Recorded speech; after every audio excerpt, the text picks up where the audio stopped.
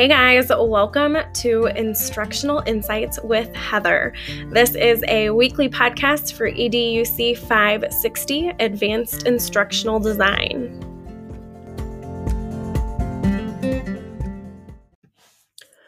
For our final podcast of this series, we are going to be talking about game-based learning as an important instructional strategy that teachers can implement to increase knowledge and skills, motivation, attention, as well as students' ownership of learning.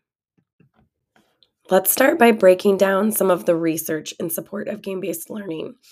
So first, the gaming experience provides information and experiences in a way that really capitalizes on how our brains learn. They provide constant stimulation for students to learn through multiple forms of sensory input. Students are engaged by what they see as well as what they hear, and they are kinesthetically participating as well. Many of these games also include repetition that creates synapses that help the brain grow connections for learning.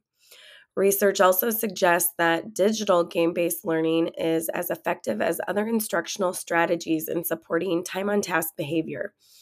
Students actually showed an increase in attentiveness, academic achievement, and ownership of learning when they participated in these games. Based on this data-driven information, we can be confident that digital game-based learning is not just busy work. Learning is happening. Teachers can also implement game-based learning strategically to support students while they learn. So first, it is necessary for teachers to identify whether gaming is being used to teach or test. There are some platforms that do both. It is also necessary for teachers to be actively engaged in the learning environment by observing, prompting, and assessing students as they work.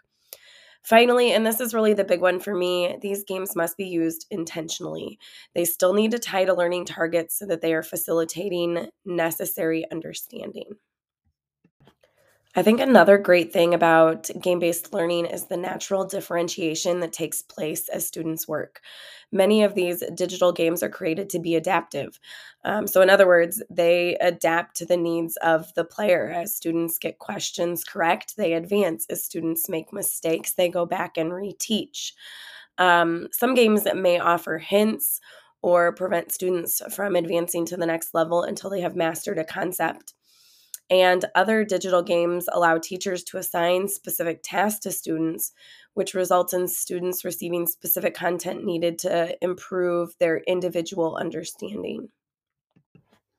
I am a fan of both gamification and game-based learning when it is done intentionally and with regular reflection.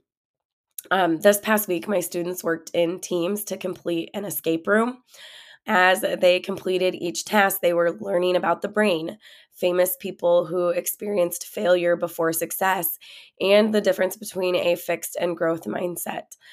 They were able to learn all these important concepts that are really foundational to my classroom community with minimal instruction from me.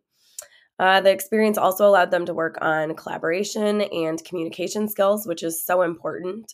And as they completed each task, I would stop by the groups and ask them questions before giving them their next task.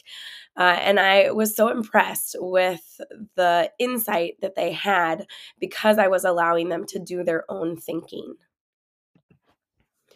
I also use a lot of digital game-based learning in math. Prodigy is a simple way for me to ensure I'm capitalizing on every moment of math instruction. I have these really cheesy 10 commandments or 10 commandments of math in my classroom. And one of them is, thou shalt not put any other book before thy math book. So I'm big on, like, when you're in my math classroom, we are always doing something related to math, even if you finish early. So I really most often use Prodigy as an option for my fast finishers.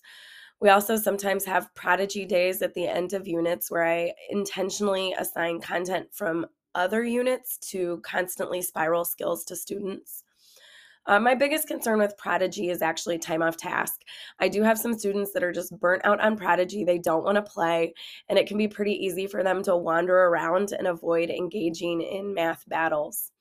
I've also noticed that when skills are assigned to all students, so if I create an assignment and I assign it to everybody, The questions appear in the same order for each student, which could make it easy for middle schoolers to be dishonest as they play. I kind of mentioned this, but another concern related to all digital game-based learning experiences is just burnout. It seems like many of these platforms increase motivation and ownership initially, but then eventually students are over it. They want to play a different game. So I think when schools adopt programs across multiple grade levels, like IXL, it can be difficult to continue to implement year after year without additional incentive. And obviously, with all of these digital game-based learning platforms, you have to have the technology to support implementation in your school. Study Island by Edmentum is another digital game-based learning experience that seems to be gaining momentum in my district. This program is tied to students' diagnostic testing at the beginning of each school year, and it is standards-based to ensure students are learning required knowledge and skills. It also includes methods for both teaching and testing, and it really does look like something that would grab students' attention, motivate them, and get them engaged in this learning environment. However, as a teacher, it's almost so all-encompassing. It seems as though it's been created to take away the teacher's role. I think I would find it really hard to have an active role in supporting learning using this platform, whereas I can find my ways in with Prodigy a little bit easier. It's also super expensive, and as with most textbook companies, while it could stand alone, it's enhanced by some of Edmentum's other products, which again just adds to the overall expense. Here is this week's fun fact for you.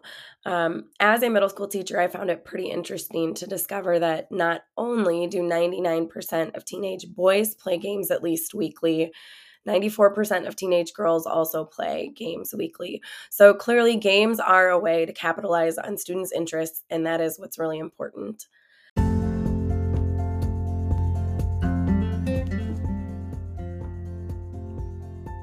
Okay, that is it for game-based learning, and this also brings us to the end of this podcast series. Thank you for listening each week. I hope you have enjoyed all of my instructional insights.